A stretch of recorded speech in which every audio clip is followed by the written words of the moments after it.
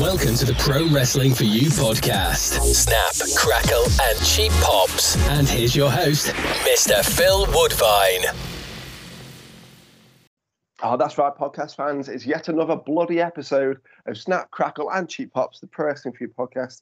And today we are on episode 34, and this is one episode I've been looking forward to for a very, very long time. We are going to be talking about the art of managing in professional wrestling. And for me, I've got three of the absolute best to have ever done it. It's not just in Brit Res, but anywhere that I've seen. I'm going to blow some smoke up their arses. And even though you can't see their faces, they're all going a little bit red and a little bit blushy because, fuck it, it's true. They're three of the best. And I'm absolutely I'm thankful beyond belief that they're going to come do this show with me. So please allow me to introduce to you Mr. Tom McManus. Hello there. Miss Melanie Price. Hi. a bit of a nervous one from Mel. And Miss Stacey Rose. Hello. How are you all doing? Thank you all so much for coming and do this, by the way. Thanks. Thank you for having us. Yeah. Fantastic. Yeah. That's okay. Because there's other people that I was kind of thinking about getting on, but I didn't want to dilute it down too much, and I didn't want it to go 5 hours. So I thought, you know what, I'm going to pick three that I kind of hold quite near and dear. We have a little chin wag because there's no two ways about it. It's the art of managing in professional wrestling. Even though all four of us have done other jobs in this business, for me, it's that managing role that has given us longevity. It's given us a lot of fun. We've been around and got quite successful in this business because of that. But why do you think it is that the art of managing in professional wrestling in 2021, where's it gone? Why is it gone? That's a good question, really. I think at the minute, AEW are actually doing a pretty good job at sort of bringing it back because they seem to have a lot of managers on the go. But I think, in my personal opinion, I think once the curtain was sort of pulled back on wrestling, like if you think back to like the 1980s, the likes of Freddie Blassie and Bobby Heenan and Sensational Sherry, they were such larger than life characters, which we all love about wrestling. But I think there came a point where it became more about realism. And I think maybe that was around about the time the managers sort of started to, like, we started to see a decline in managers. Like, I think even like with WWE and stuff. Yeah, I think Stacey makes a good point. If you look at where the decline sort of happened from those characters from like towards the end of the 90s, wrestling over here as well, you've got to look at the fact that like wrestling over here was on like a complete decline on the independent scene, and then when it came back, it was very much a case of bringing over those the sort of independent scene that was developing on the US at the time. And now when it sort of integrated it, like you look at old Progress back in the heyday or old ICW and stuff like that. Well, maybe not ICW as such, but particularly Progress and Rev Pro, that in-ring style, it doesn't necessarily suit a manager as much. So it's arguably out of necessity, I think, in terms of it. Yeah. I'm just thinking, I feel like it sometimes shouldn't be that way, but whatever is in vogue with WWE, if they want something to be over at that time, like Lana and Rusev, it will be over and they will push it. And if it's in vogue with WWE, it sometimes filters into the indies and sometimes it doesn't. Yeah. So if they wanted to get back a full strength roster of managers, I think they could in a second. It's just because I remember there was like a very early WrestleMania where I'm pretty certain every match had a manager. There was about 4 or 5 managers, but they all managed the heels in every single match. It was Jimmy Hart had a different jacket for each person. It was a 13 match card or more, and every single one had a manager. And I thought they don't necessarily need to get involved in every match doing the typical manager shtick and manager shenanigans. But I quite liked that each heel had a representative, even if they didn't speak for them. Just so visually, if you're a kid watching, well, I was booing that guy and he had that guy. Now he's out again. I'm going to boo whoever's he's with because he's a bad guy. So I kind of think it kind of spoon feeds a lot of the fans to not to know who to boo because that sounds a bit ridiculous, but kind of kind of gives them a little bit of a helping hand of, yep, I think that dude's a prick. Whoever he represents, I think they're a prick too. Yeah, I think that's a fair point. You had that with I think you're sort of starting to see again, as Stacey mentioned, that with AEW now, that if there's a connection to someone, that person always sort of comes out with them. But yeah, I think it's the concept of wrestlers having friends and stuff like that. Like, it will happen, and you wouldn't want to be out there necessarily on your own. Boxing doesn't do it. UFC doesn't do it. They've always got teams that come in. So we're primarily a simulation of a sport. So usually the best thing to do is simulate other sports that are doing it. Yeah. Mel, what do you think, dear? Yeah, like I say, I just feel like WWE just rules the roost, really, and they will put managers on a pedestal if they think it needs it. Sometimes I feel like with AEW, are they trying to go through like a New Japan sort of thing, having a group of wrestlers from different gyms? Is it that, or is it because they have got a huge roster, they need to put them in groups and gangs? I'm not sure. Maybe it's a bit of both, but always having a representative for each. Yeah. Doesn't absolutely. hurt, does it? No, I think it definitely had something different to a show. If you have a 6 to a 10 match card and it's just person versus person, maybe chuck the occasional tag match in there. I think just having one match with a really good manager makes that match stand out, especially if the heel they're speaking for, it plays their part and they shut the fuck up. Yeah. And you literally speak for them. I think a really good example for me is obviously Miss Stacey Rose with Lance Rivera. Now, we've used them on our shows, and for me, Stace just steamrolls Lance. He can't get a word in edgeways. And I love that because you can tell just by the look on Lance's face that he's just wanting to say something, doesn't get the chance. And I think that's such a special thing to have on a show because, again, it's something different. It's not just person versus person and they're going to speak for them. Having someone else speak for you gives the crowd something. Why aren't they speaking? Like, it makes them ask questions. And if they're asking questions, they're already a bit intrigued. They're a bit interested in you. They're a bit more invested in you. And it keeps a bit of the mystery as well. You know, it's you don't always necessarily have to speak on behalf of that person or speak for them, but it does add a bit of an air of mystery. And now in this wrestling 2021, where nothing's a mystery anymore, you know, wrestlers' real names, where they're from, sometimes their home addresses, which is a little bit creepy and scary. Yeah. Like nothing is not in the public eye now. To take to bring that back a step, I think that's what the world needs. You know, not just the world of wrestling, but the world, just keep a little bit of mystery.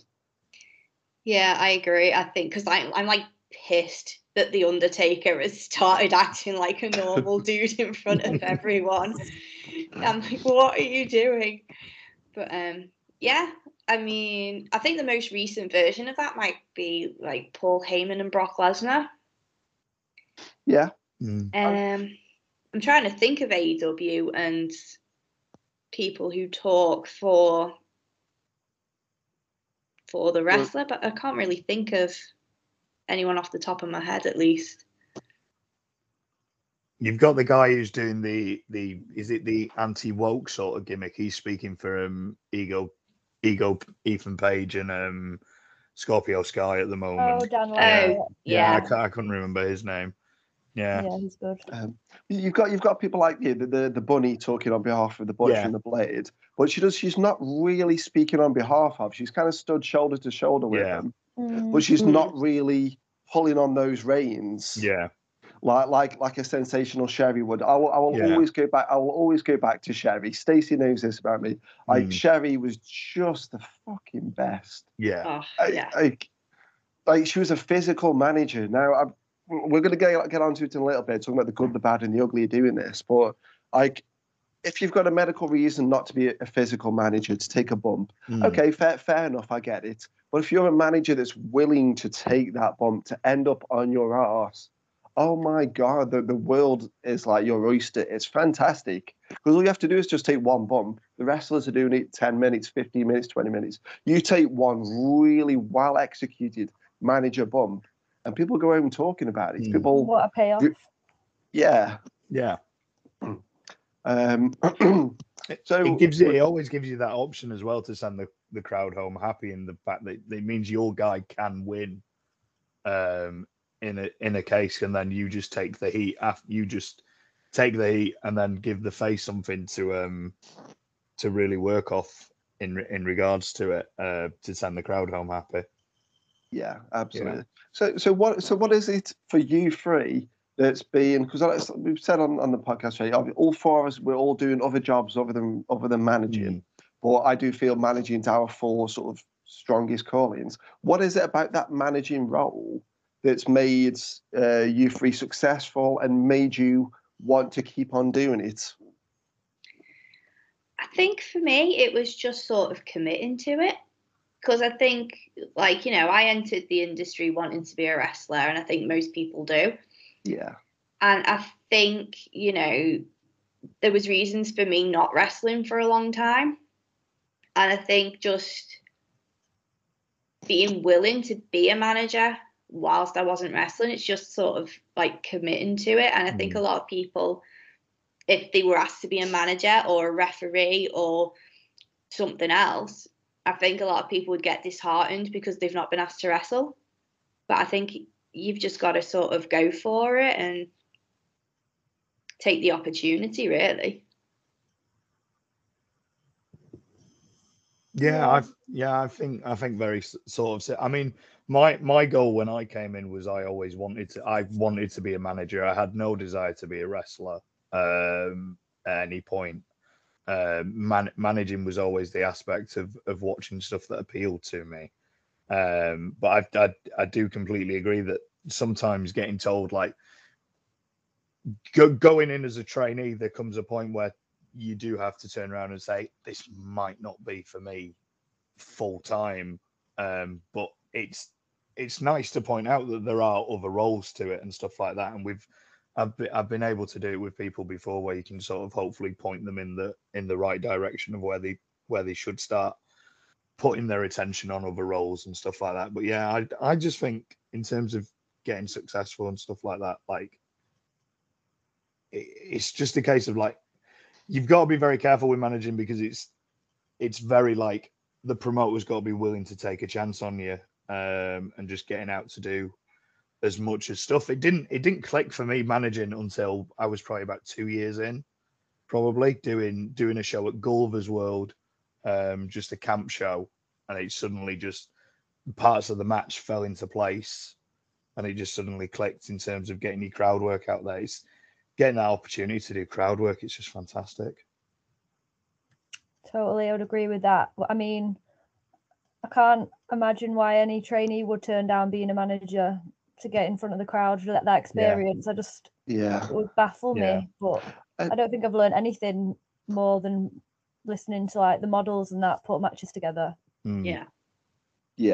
I mean, I sort of get it, because I mean, I started it was May 2007, and I've pretty much always been quite sort of, I'm built like a daddy long legs, like, let's call it. Like, that's me. I'm just a bit sort of spindly arms or whatever. So putting on any kind of weight, it just didn't happen. But like Stacey said, like, I wanted to wrestle, because I've been watching since I was 4, since we're talking about 1988, because I'm a little bit old, unfortunately, folks.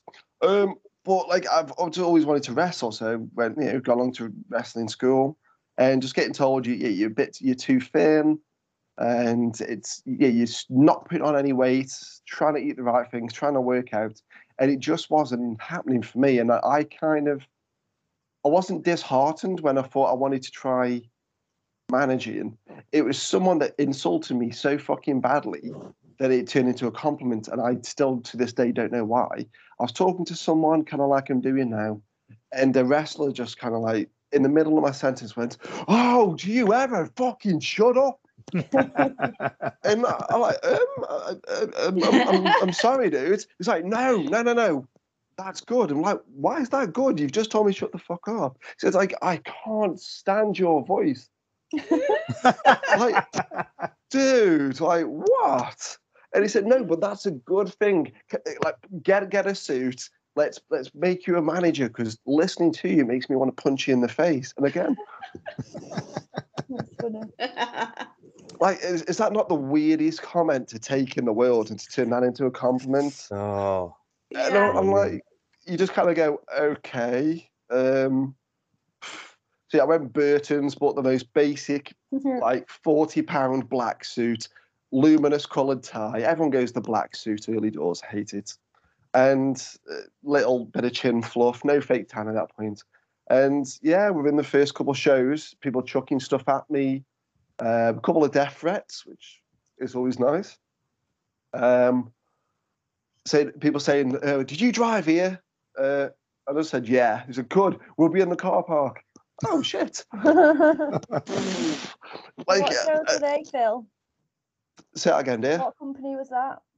Oh, it was a company called BWA here in Stoke. It was run by a guy called Chris Curtis and Claire Curtis or Claire Matthews.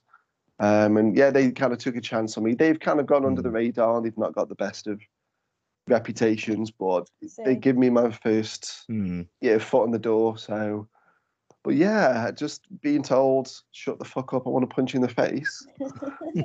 I was like, okay. So maybe, maybe wrestling's not for me, but I can still be a part of it. And I just take a bump. That's fine. And I buy my suits from Primark, and Primark suits do not rip. Nope. Just putting that out there. Like, I've been chucked into the middle of the audience, off stages, and never ripped a Primark suit. Burton's, yes, and all those other kind of suit places, absolutely. Primark, nope, never ripped one. So big shout out to Primark suits. Sponsorship. Primark's also really good for like managing gear because we do take bumps and stuff or whatever. Just cheap, hit the sale rack. Off you go. Yeah. I mean, where do you three stand on that? Because I saw Tom take, I think he's a stunner from Keith Myers a couple of weeks ago. Obviously, I've seen Stace and Mal both wrestle, so obviously I know they can take bumps and stuff anyway. But what is it about taking it like a manager bump? Because if you're doing a match, you're taking 20, 30, 40, 50 bumps, whatever. Yeah. What is it about saving up for that one bump? Is it the few and far between? Is it kind of people wanting it when it finally happens, there's a big payoff? Yeah, for me, I think it's the payoff aspect of it that gets the fans. If you like really rile them up and make them wait for it. Yeah, I agree. I normally go with I normally never have an issue with doing like one a show. Like my view on bumps for the most part is usually about protecting, doing it so that the guy or the person that you're with doesn't have to take a bump.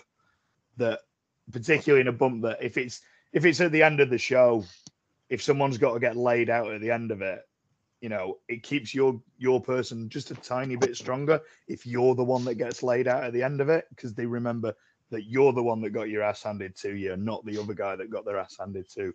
But I think there's sometimes when you just know when you either should or shouldn't have taken a bump, like at the last Unstoppable show when that We Hate Tom chant had taken off during the main event, and it was the four-way, I think it was, and it had gotten to the point where it was in my opinion, the chant had gotten a little bit too loud. So I was like, I want to cool them off, and I want them getting back to watching the stuff in the ring. Yeah. So I think I was by Shake and Jimmy Jackson, and they were brawling at the side of the ring.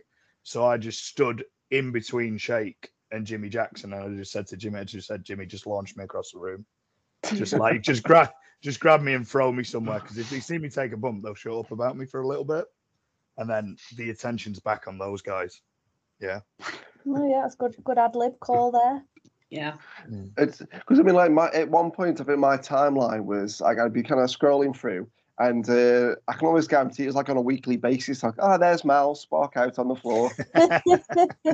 but obviously, well, obviously you and Stace, you two have got a bit of an issue that me and Tom don't have. I mean, you both wear dresses. Now I know Stace on the last Pressing Few show you did for us, the photographer got an upskirt. Like for me, I'd be very self-conscious about if I get knocked arse over head, and I was in a skirt, whether there'd be someone with a bit of a long angle lens or just, I'd be a bit too self-conscious for that. Oh, yeah. I would always wear a pair of shorts under whatever dress I was wearing. Yeah. Just clear this up. Yeah, I know. Sorry, Mel. Oh no, you continue. It's okay. Sorry, I was about to say I always have like I think a pair of Spanx on or something usually. Yeah. So that it kind of looks like underwear, but it's not. This so is just, secrets of the wrestling trades. Trade secrets. So me and Tom are learning so much. If we ever do like a loser wears the dress match or bra and panties match, mate, Spanx. Spanx. Yeah. To be fair, go on, Mel. I feel like even though I'm always sort of photographed as bumped, I feel like I would choose my bumps wisely. Like I'd rather save them for like a payoff storyline. Yeah. I wouldn't be at it all the time. I don't think anyway. Have you got a bump on your bump card that you ever look back and go, probably shouldn't have taken that? Where either like through the crowds, whether it was too early in the match, too late in the match, too late in the show, something out in your hands or out of your hands, any bump that you'd go, or not that you shouldn't have taken, but one you wish would have gone better? I think the only one that I can think off the top of my head is because I don't really regret bumps that much, but the one that I did, I probably should have made a wiser choice with what I was wearing on the top. No one saw anything, but I had to roll over quickly so that they didn't see anything. So, oh, no. So make wise fashion choices if you're gonna bump, I would say. Well, what about you two? Any bumps you regret or any that you wish would have just been a little bit more fruitful? I should have bumped for Eddie Ryan on the one time we worked with Eddie Ryan at WrestlePro and Pinfall, but I was early days and the guy I was working with was the champ and I was like I'm not gonna do it, and I said and I was like I was young, cocky, a little bit too cocky, and now I look back at that and go like should have taken a super kick at the end, should have come and done it. Yeah, that's the one where I regret, but it was a learning curve for me because then I was like, it started off a ring of like knowing when to bump from then. Yeah. I can't really think of storyline bumps. I know I sometimes would take like shoves to the hard floor and regret it straight away. Yeah. I don't know as far as like match planning and parts of the match. I always try and bump right at the end, never earlier on. But yeah, not on the hardwood floor without mats, guys. In a dress. Like you can like sometimes, usually the less people in the venue, the more willing I am to do something fucking stupid. Yeah. And that doesn't make sense because I won't name the company that I did it for because I don't want to make them sound bad. But yeah, they're a good company, but they just didn't draw on this one particular day. Yeah. They had 4 Saturdays in August one year, and it was same venue every Saturday. And the first show drew about 50 people. Second, Saturday after, about 20, 30 people. By the third show, there was people's families, and there's maybe 19 people there, and quite a nice venue. Ring was up on the stage. It was like an old theatre, and I've taken the old manager bump where you're holding the face in the ropes, the heel charges, face steps away, you get hit, and you just bump wherever you bump. And Nice. I've done it a million times. I'm sure you three have as well. But as I kind of chucked myself backwards, I thought in my head, just go a bit further, just turn it into a really long bump. And forgetting that I've got the audience behind me because that's where the back of the stage is. I'm not thinking. And so I've kind of, as I've jumped, I've kind of hit the floor. Thought, do a little handstand, done a handstand, gone off the front of the stage and gone about two meters down into the pit where the fucking seating is. And I'm just lying on the floor thinking, I've just done that in front of 19 people. Later on, I didn't even get paid. I had to call a favour because I feel we've not got money with us. Do you mind if we pay you next week? Oh. Fine. And like ridiculous. Absolutely fucking. I don't regret it. It's the passion. We do it for the love. Yeah. Yeah. I obviously don't want to make this about me. But I will do stupid stuff. Have any of you worked at the world infamous Stoke-on-Trent Bids Club? No. It's the biggest shithole in the world. I'm not knocking any promotions that have ran there. I'm not knocking any performers that perform there. But it was for another company in Stoke, and I wanted to do that exact same bump. You're holding the face in the ropes. They check you and you go backwards. Now, I was watching some Jackie Chan earlier in the day, and he likes to roll over the top of tables, roll over the top of car bonnets, and it's fine. Did it before the show, just in my shorts, no issues at all. So I was going to get checked, chuck myself backwards, turn, kind of land on the table with my chest, push off the table, and do a little roll over it. Did it perfectly fine, not an issue in the fucking world. Gets 2 hours later, I'm doing that bump. I get checked.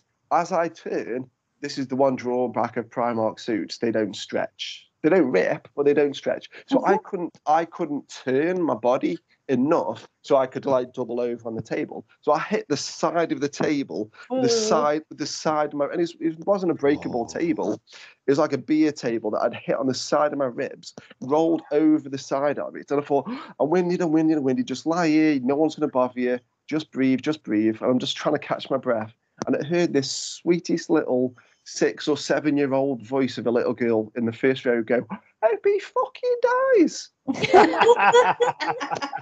Like, god damn, I've just almost broke myself in half, and this little infant wants me fucking dead. Kids are absolutely brutal, man. Yeah. But do I regret that bump? No, still no. I should. That really fucking hurt so bad. I think I maybe took home 15 quid that night, and 7 of that was my fucking taxi fare. So we're talking managing, obviously the good, the bad, and the ugly. We talked about some good stuff, talked about some bad stuff.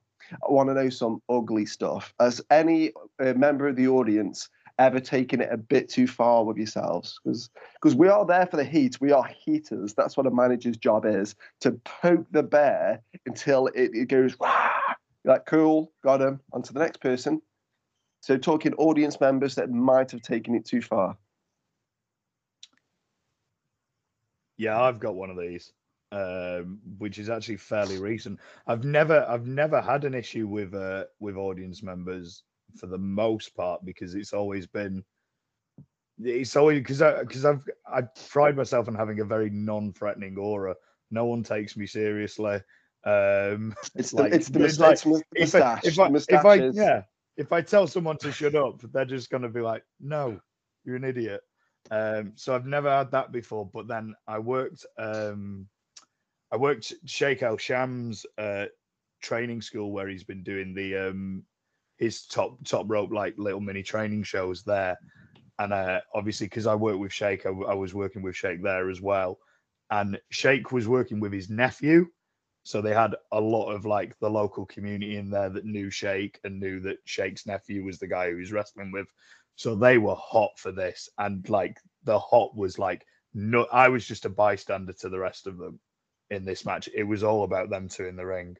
And me and Sheikh never plan. We're at the point now where we've worked together so much that we never plan cheat spots in the ring. We've just got like, if I distract the ref, that's H's cue to cheat. If H distracts the ref, that's my cue to cheat. So Sheikh threw Snowy's nephew out of the ring, and he's on the floor, and he goes off to distract the ref. And I'm like, all right, okay. There's nothing I can really do. Like, I don't like doing things like kicks or stomps, just because I'm not trained, so I never do them. But I can do a sort of like a wail on, where I'm just like, the arms are never touching the person that I'm doing it to. I'm like, the only thing I can do is wail on this guy because he's on the floor. So I dive down to wail on him, and we're right by the audience. And all of a sudden, I just feel 2 hands on the lapels of my jacket, lift me up and just throw me across the room.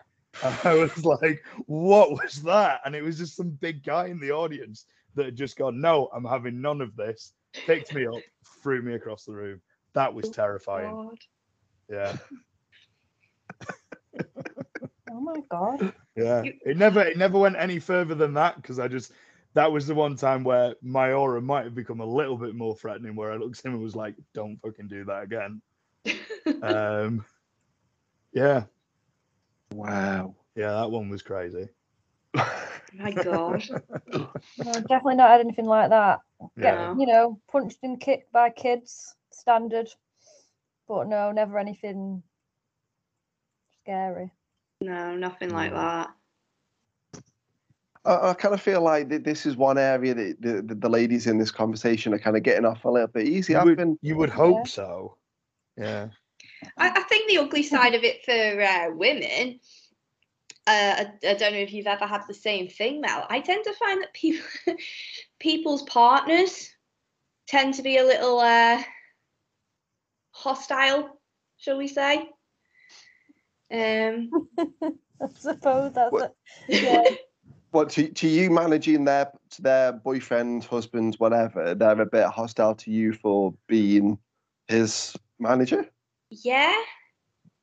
Oh, okay. This isn't an area that I thought we were going to go down, but fuck it, we've gone down it. So, all right, this is an over 18s podcast, by the way. It's fine. Yeah. Probably should have said that at the start. There's never been anything like specifically like terrible, but like you just get after the show, you get like the dirty looks and stuff.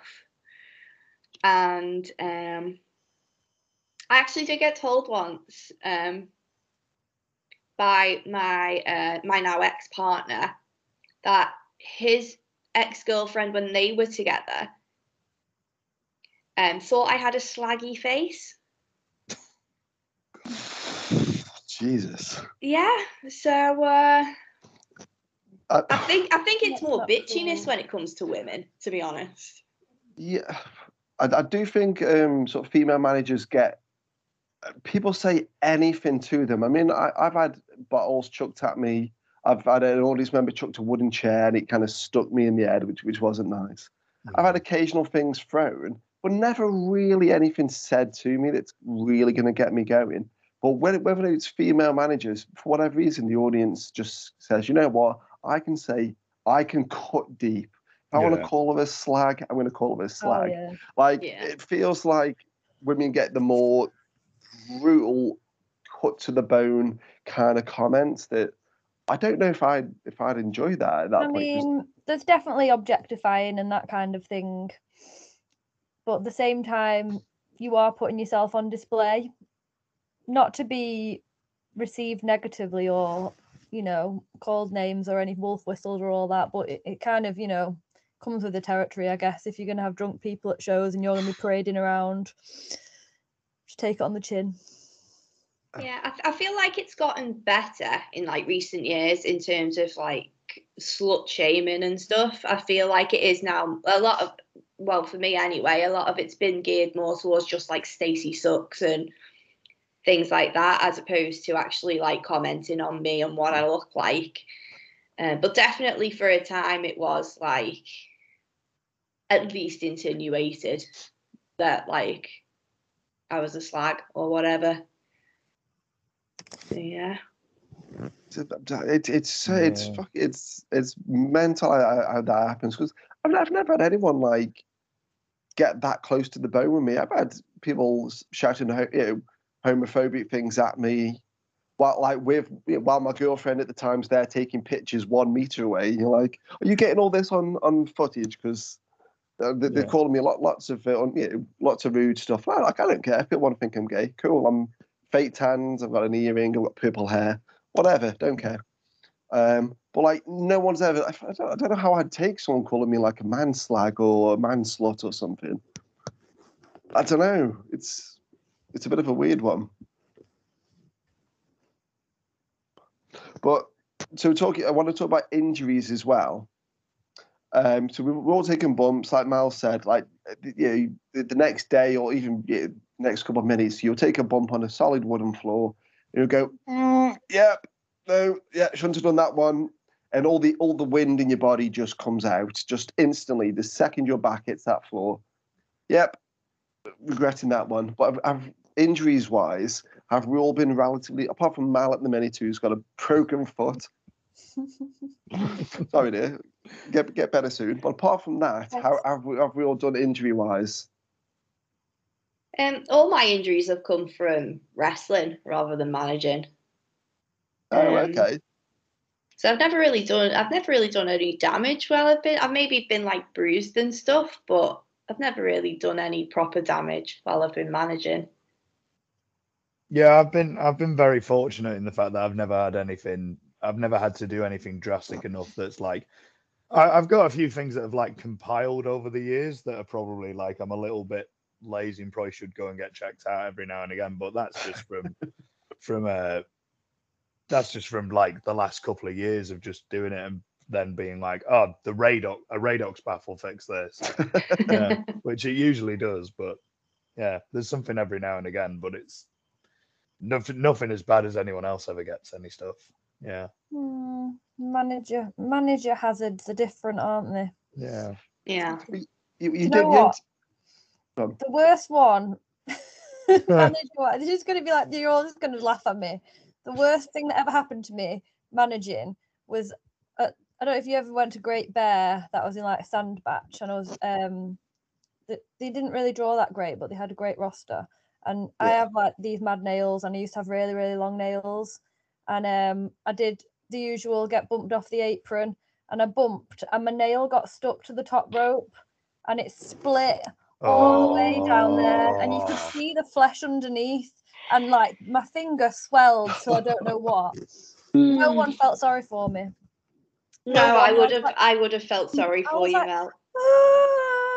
Apart from I don't know if he's still in AEW now. Is it Chuck Taylor? Yeah. He was randomly there. He was like, "Oh, I really feel for you," but everyone else, like Joey and whoever else on the show, was just like, "Well, you've done it to yourself." It hurt so bad that I went to the walk-in centre, and the doctor shouted at me and said, "Don't ever come back here," but gave me some glue to glue it back together. And I've got them done again, didn't I? So I was just like, I was on the floor, but my nail was still on attached to the top rope. This is probably going to like go really downhill. I apologise, but as Tom, as you'll know, as you get older, there are parts of you that elongate. I'm trying to be really politically correct when I'm saying this.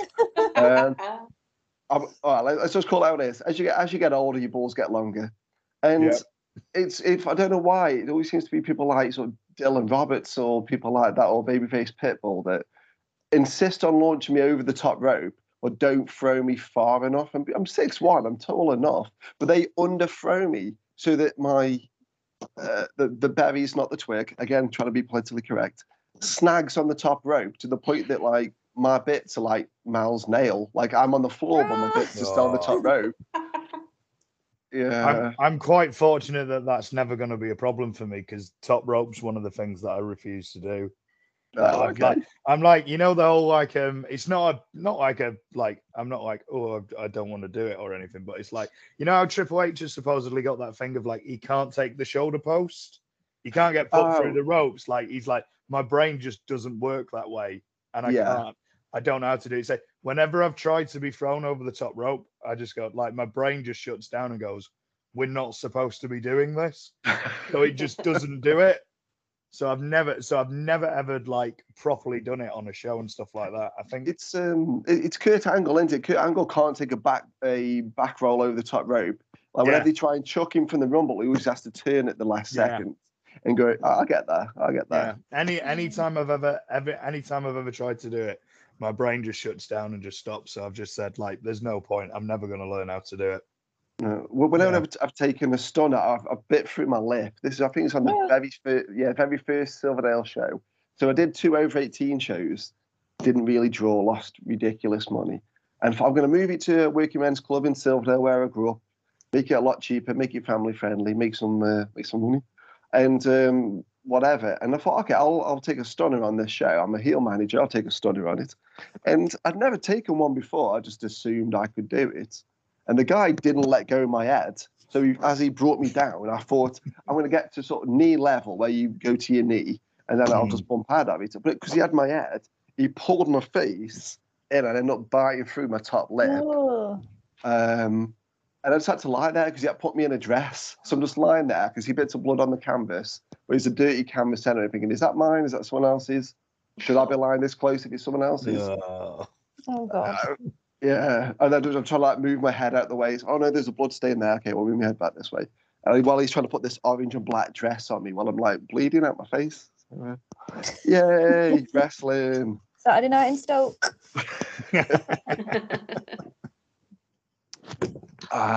So what do we see for the future of managing? Because we've talked about the AEW tends to do it. For me, it feels like they do it, but it's never. I don't want to say it's an afterthought because that would be doing them a disservice because at least they're trying to do it. But are we at a point in time where we expect everyone to do everything? Now, I don't just mean with wrestling. If you go to McDonald's, they'll do subs, they'll do pizzas, just like Subway or Pizza Hut. You go to any fast food place, they're no longer dedicated to one style of food. They do a good few. So are we now expecting, if a wrestler can't talk or cut a promo and that sort of thing, are we now into the sort of the era of, well, there need to be a one-stop shop. Why pay two wages when I can pay one? Everyone should know how to cut a promo, which I agree. Because there are some people out there that can't talk for shit, and I hate hearing them. If you can't talk, don't fucking do it. Yeah. Well, is that now the case that we expect every performer to be a one-stop shop to do everything? I think that there is a lot of pressure on people to be an all-rounder these days as a wrestler. There's not really... people don't tend to like have a specialism and stick to it anymore, I think it's like the outside pressure to be good at everything. Yeah, I don't think it's coming back to the point of its heyday, but I don't think that the product reflects that at the moment anyway. It's the thing is, with promoters, it's always going to come down to their individual opinion. Like I know people that want me with Shake because I can do more talking for him. I know people that have the same aspect of Shake where they're like, well, Shake can talk, so why do I need to put someone with him in regards to booking me as a manager. But it's one of them, like you can always find a use with someone, especially for promotions with training schools at the moment. Like it can help someone get that crowd work. It helps someone get that point of like just a friendly face to be out with them, and in terms of actually even just doing the match. Like training schools, I think we're really valuable for. Yeah. I mean, in a perfect world, everyone would be great in ring and a great talker, but you're not going to see that everywhere, are you? And it depends as well. Sort of, I remember we did like a seminar with Jim Cornette, a manager's seminar a few years ago, and he always pitched it as the manager makes the wrestler the money, the wrestler doesn't make the manager the money. And it depends on what aspect. Like with Tom, would you be, I don't know, the Shake's business advisor? Would you be his manager? How would you present yourself? I've never put too much stock in the whole name sort of thing. Yeah. I've always just said, like, I understand the point of view, because I think Heyman sort of my thing is I always try and avoid Heyman, like comparisons to Heyman, like isn't it? try and avoid everything. And Heyman sort of introduced that idea of not calling people by as a manager. So I'm sort of like, I've always very much been like, well, I am a manager. And then that means that the audience has got one word for it. They know what you are, and just keep things as basic as possible. Yeah. So I've never really looked at the whole sort of like, obviously with Shake, it's the whole like, we do it as like the idea that we're business partners. Because I don't know how you two feel about it as well, but I'm always like, I find it really hard to answer the question of what's your gimmick, because I don't really have one, because I keep myself as basic as possible, so that I can be put with someone new and then mold myself around their gimmick. Yeah, that's fair. I kind of, it depends what promotion it is, really. I would just go with what makes sense. Like in NGW, when I used to work with Nathan Cruz, I was just his girlfriend. I say just his girlfriend, but that I wasn't the manager. I had a character, and it slotted in with him. That was the easiest thing that slotted in that way. Whereas with the models, we were more sort of equals. It just, I don't know, it depends. I'm not really one of those who has a character that has to be span the same everywhere. I'll sort of fill in with what works. Yeah, I'm more or less the same. I think even with Lance, like I can work one promotion, for example, for you, Phil, for example, where we work it as though we're romantic partners, but then we can work another promotion together and we're just mates, we're just tag team partners. Do you know what I mean? Yeah. So it very much depends on the promotion and what that promotion wants from us, really. So we're very much, I guess, performers, very sort of good at improv, good at, like, because Tom, you said you and Sheik Osham, you don't need to plan spots, you just know it. Now, again, I don't think doing that gets enough credit, because to be able to just go out there and call it in the ring, just a little nod, a wink, a look, body language, like, that's something I think the four of us have obviously made really well a manager, and we're really fucking good at. I don't think any of us need to be told what to do. Like, yeah, I'll see you out there. Just we'll pick some bits and pieces up. We'll just call it. And I think that doesn't get enough credit, because in a world where, like, my announcer Dan, and he's going to hate the fact that I've put this out here, last Christmas when he's making his Christmas dinner, he made an Excel spreadsheet of how to make a Christmas dinner every time, to like breaking down the OXO cube to every step.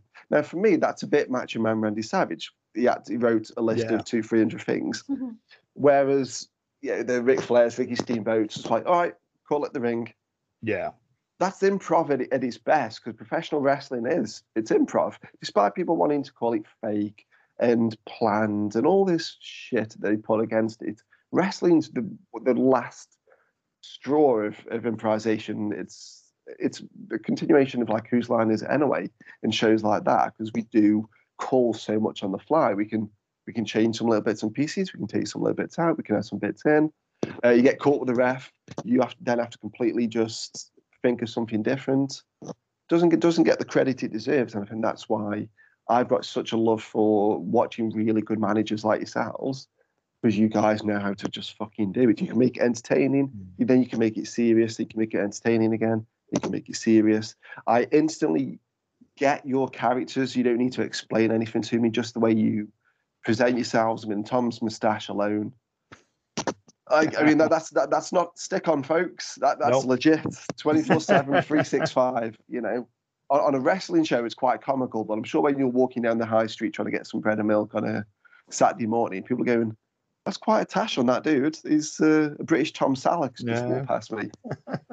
I was so happy. When you called me Boise on the last Unstoppable show. So I was like, I don't have a gimmick, but if I do have a gimmick, that's the gimmick. Yeah, I was so happy about that. Also, I love getting caught by the ref, because it means you normally get an early finish. Yeah. So we've discussed good, we've discussed bad. I want an ugly scenario from all three of you. Something that either you've seen a manager do wrong, commit a cardinal sin that you just want to tell them, stop fucking doing that shit. So go on, give me a cardinal sin that you've seen a manager break. Sorry, Tom was going to say then. You see, even on TV, I see it on AEW the other day, cheating in front of the ref. It just drives me up the wall. Like, that is rule number one. But it happens all the time.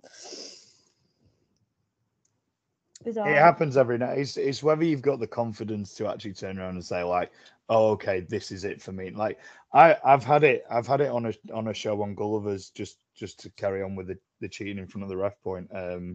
When we used to run Gulliver's and we were doing these camp shows on the fly, a spot we'd put in at the end of the match was basically just to put H's foot on the ropes, but H landed too far into the ring where it was like there was no way I was going to reach him. The only thing I could do was literally just pull the ref out of the ring and stop the free count. Yeah. So obviously, I think luckily it was Greenwood on that day, and Greenwood's fantastic.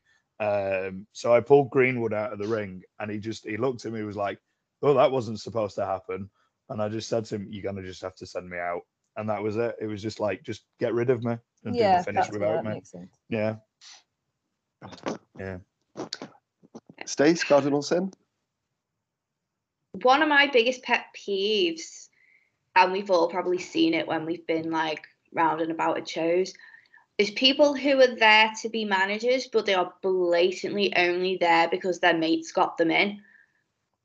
I'm talking like one sticks out in particular. I was working for the company in Wales, and there was this lad, and he sort of, it was almost like he wasn't putting any effort in. Do you know what I mean? Like he's been mates with either the promoter or the guy that he's managing or whatever. And he kind of, on the top half was kind of like he was dressing a bit Miami Vice, but then he just had like normal like jeans on the bottom and like trainees or something. And, you know, he just like, come on, man. And then like, yeah, you know, when you just like, there's people who actually want to work. Yeah. And you've got the spot. Oh, for sure. Like, I mean, going back to what Phil just said about how we're all on a level of being able to work improv and not really think about it. That's, you know, it's because all of us in this group have put the effort in training first. Yeah. We learnt the ropes and there's so many people who come in who think manager's an easy way on the show who would be shown up quite quick if something was to go wrong or they need to call something or Oh, actually, I do have a story of like there was this Phil. I'm not going to name names, but Phil, you might guess who I'm on about as I tell the story.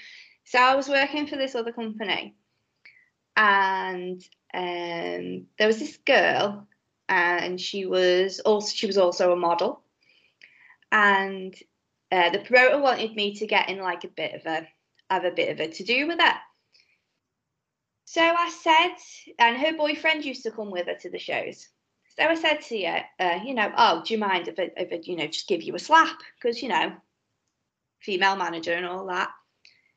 And her boyfriend stepped in. I was like, oh, no, you can't do that. And I was like, why? And he's like, well, she's a model. She can't afford to get any marks or anything on her because she'll lose work and then she'll lose money. And it's like, if you're concerned about getting like, I don't know, bruised or cut or whatever, you probably shouldn't tell the promoter that you're willing to have a bit of a scrap. Why are you in wrestling, basically? Because a slap in that scenario would be probably the most tame thing you can do, really. If it's have a bit of a brawl outside, what else? It's like Valet 101. In fact, I'll give you the full context of it, right? It was when nightclub shows were becoming sort of like PCW had just started up and they were running the nightclub in Preston. And a few promotions were like trying it out. And this one didn't draw very well. So I ended up not doing the spot anyway, because you'll understand why I said no in a sec. But the promoter said, Stace, we're going to run an over 18 show. Do you mind if your top comes off during the match? You don't have to be fully topless. You can have like a bra on underneath, whatever you're comfortable with. So I was like, yeah, fine, whatever. I was young at the time. I was like, I don't care. So the point of this scrap in my head was supposed to be sort of ECW style, where we'd be scrapping and then the top would somehow come off. So they wanted me to sort of do this spot, but I wasn't allowed to touch her, but somehow my top had to come off. And this wasn't the promoter. The promoter had just sort of left us to plan it ourselves. This was like her fella who was like, oh no, you can't touch her. So I was just like, how am I supposed to make this work? And I think he wanted me to go to slap her. She'd move out the way. I'd for some reason would bend over and she'd grab my top from the back or something. In the end, though, because they didn't draw, again, it was one of those, they only drew about 20 people. Like I said to the guy running the show, I said, can I not do the thing? And he was like, yeah, I completely understand. Because I was like, I'm not doing that for like 20 people. And you're probably not going to pay me because the house is light. So, yeah. Was that a lot to take in, Phil? I mean, I can't imagine the balls on a fucking promoter to say, do you mind if your top comes off? Like, fucking hell. The thing is, though, he asked me. He didn't, like, say that I had to. He asked me. And at the time, I sort of got it because he was trying to push, like, the over 18s thing. Yeah, try to be a bit edgy, a bit cat-party about But, well, I won't ask his name because we won't do that, but what a fuck. Is he still running? No. Good, he's a fucking douche. I'll message you in a bit, Phil. I'll message you in a bit. Cheers. But going back to obviously the ugly side, for me, one cardinal sin. I think surely over the years, you three must have had, maybe not Tom, but you with the moustache and then the gold rings on the hand and stuff.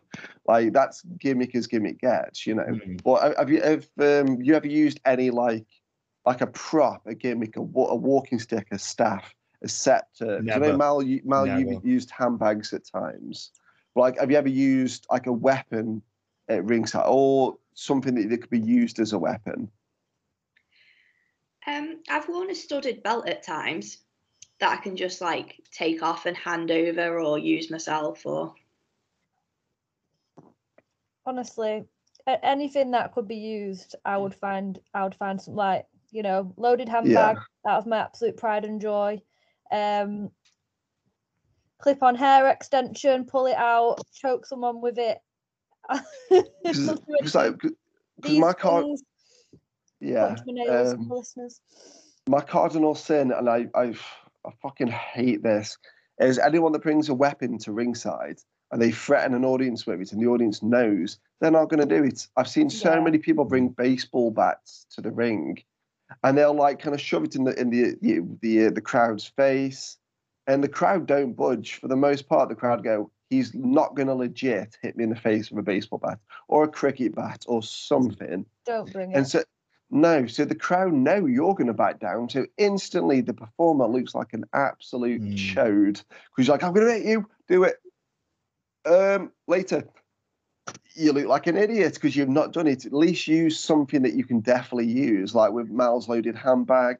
For me, my favorite one, you've seen it's a can of compressed air you get for like cleaning keyboards and stuff like that in offices. You get it from Poundland. It's literally just air in a can. You turn it the other way up, and it sprays out like a jet. You can see it under dark light. You can see really, really well. And I used to use it at Britannia Wrestling a lot. And I'd be spraying it over the audience, and they'd be going, "Oh my god, it stinks!" It's just air. It doesn't smell of anything, but because of how I'm selling it and whatever.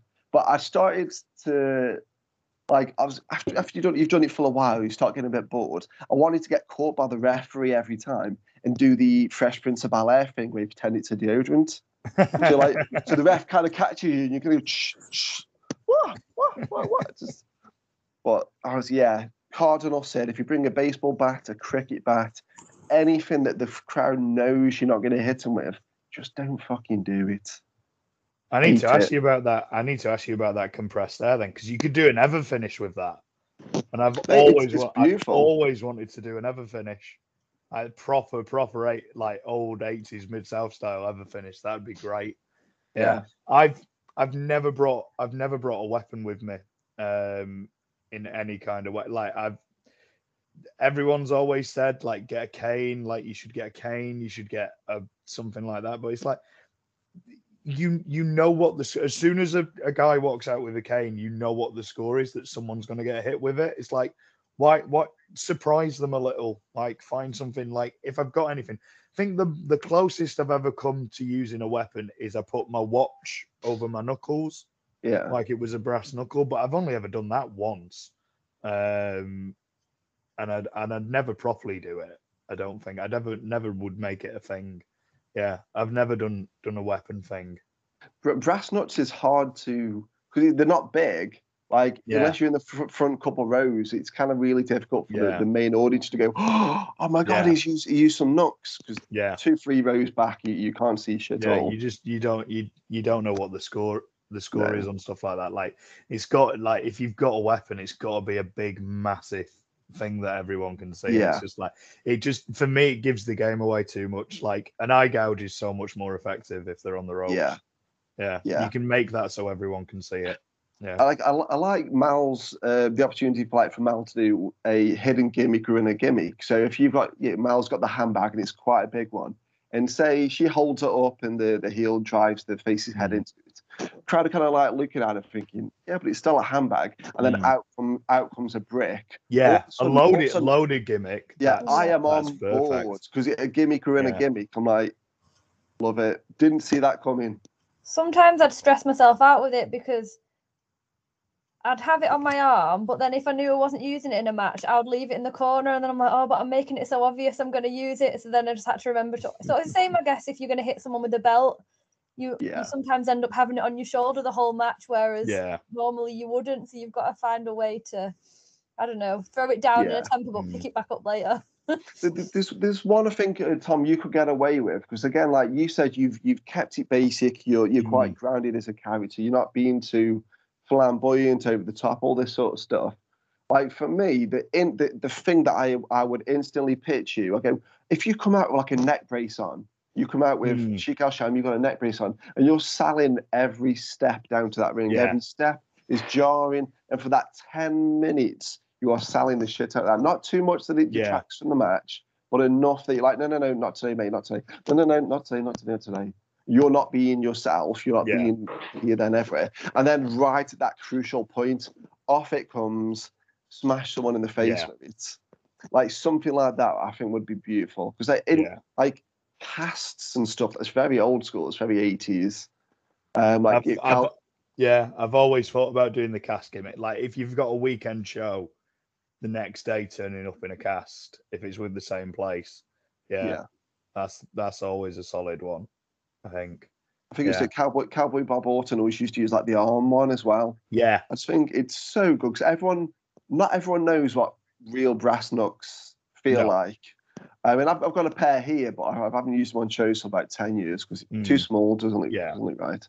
Not everyone really knows what it feels like to be hit by a baseball bat, but more often than not, if you've never broken a bone, or you don't know someone that's broken a bone, you know that cast feels rock hard. And I think that plays a big part in whatever gimmick the managers bring you to the ring with them. It's got to be identifiable. Yeah, you've got to know. Okay, that actually looks thing. I always think belt shots look a bit weak. I've been hit with one and it stings like a bastard. But for me, it never looks well for me, because the belt's a bit flimsy. Even though it's solid metal, you've got to leave a mark on belt shots. If it's the after effects of the whether there's a mark on the belt shots that creeps people out, I think. Yeah. Mal's loaded handbag. I think that's you can do so much. Like I love the idea of just like watching Mal pull out a fucking house brick from a handbag. Because if I'm there and I'm there, husband, wife, 2 kids. Yeah. God help me. And I'm just watching, and obviously Mal's up on the apron. She's done a bit. I ran into a handbag. She's taken a brick out of it. I didn't see that coming. Like I instantly get it. I love that. It's so old school. It's also it's a bit almost like Roadrunner cartoon where they put like an anvil out of a hat. I've not done it for long enough now. I could probably bring it back. I think you need to. For a new audience, yeah. I'm gonna do it. Dig it out somewhere else in my room. Yeah. Right. So we're going to get into the sort of like final stages of this. Let's be honest, we could talk about this for absolutely hours. We want to kind of keep it not short and sweet, but medium-ish and sweet. What I want from each of you, it's 2020. Well, coming to the end of 2021. A lot of companies are starting back. Some are kind of waiting to the new year, so it's a big reset button on professional wrestling, especially British wrestling after everything that's gone on. What I want from each of you, I need a stop, a start, and a continue. So these are 3 things that you think British wrestling needs to stop doing, start doing, and continue doing. So something, obviously, continue something that you feel proud of that we do as an industry. So a stop, start, and continue. Any one of you want to take it away? You've all got very questionable, quizzable faces on the go now. I'll say stop, and this might be controversial, but I think there is certain areas that are just too saturated for shows. Manchester being one of them. Like, I still think we need to be a bit old school and be a bit more respectful of companies that are already established and set up. So stop any more promotions popping up in the same city where you've already got 2 or 3 companies running. That's for me personally. I agree with that. There's a bit more variety on shows then as well, isn't it? It's not just the same people over and over again. Just be a bit more creative. You can't help where you live or where you want to start off doing a promotion, but I don't know, maybe help out the other ones first and get an idea of how a promotion's ran rather than nosediving it. Yeah. So, Tom and Stacey, have you got to stop? It's a pet peeve of mine is working heel one show and then working face the other. That's a real pet peeve of mine. I think that's unless it's your hometown where you've got to be a face. I think that's the case where, like, unless there's a requirement, a stop for me is like, if you're a heel on the shows that you're on for now, unless there's a specific reason, like it being your hometown, especially if you're wrestling the same, especially if, like with Mel saying, like if there's lots of promotions somewhere and you're wrestling the same people, like there's no cohesion to continue. There's no point of investment of people seeing like a continuation of the story, in my opinion on that. Yeah. Stace, you got one? I just had one in my head and it's gone. This is how my brain works. It just doesn't. Yeah, I'll end the sentence there. It just doesn't. Stop. Because I had a conversation with another worker the other day, who mentioned that someone they were working for didn't like women's wrestling. Can we stop treating women's wrestling as if it's any different to men's wrestling?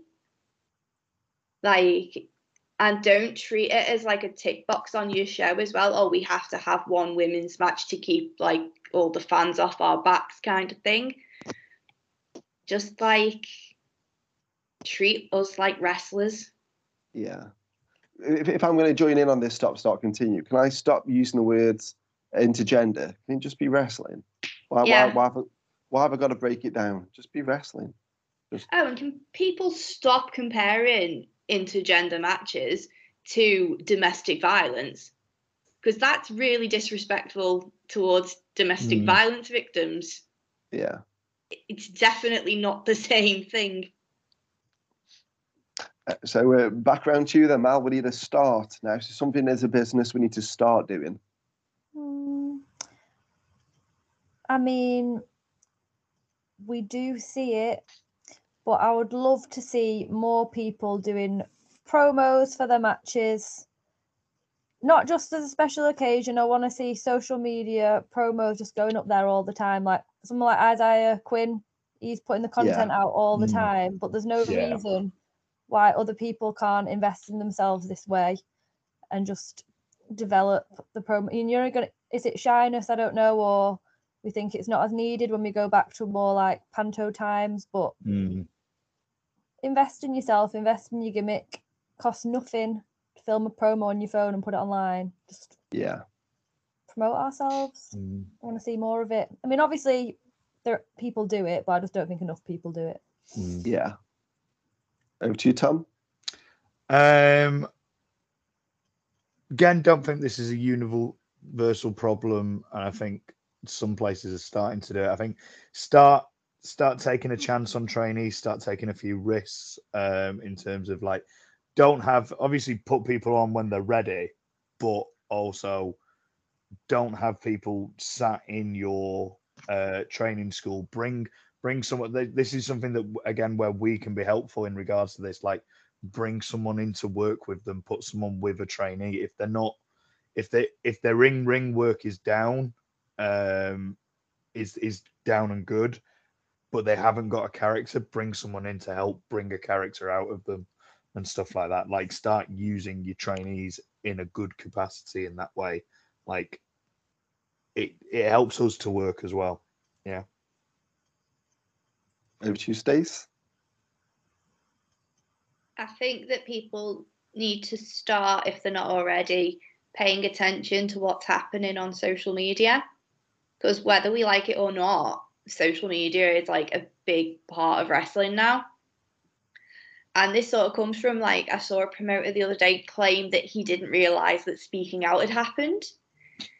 And it was like, and his excuse was something like, oh, it's because I've been working for the NHS over COVID. And it's like, that's no. Like, stop. He might have been blagging for all I know. But, yeah. And he most probably was. But I think making sure of what's going on and just keeping your finger on the pulse. Yeah.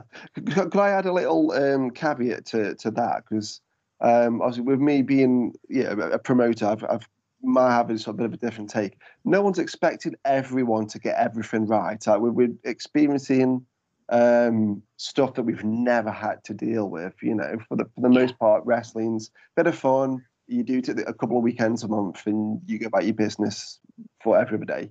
No one's expecting every promoter and booker and whatever to get everything right, but just shut the fuck up and listen.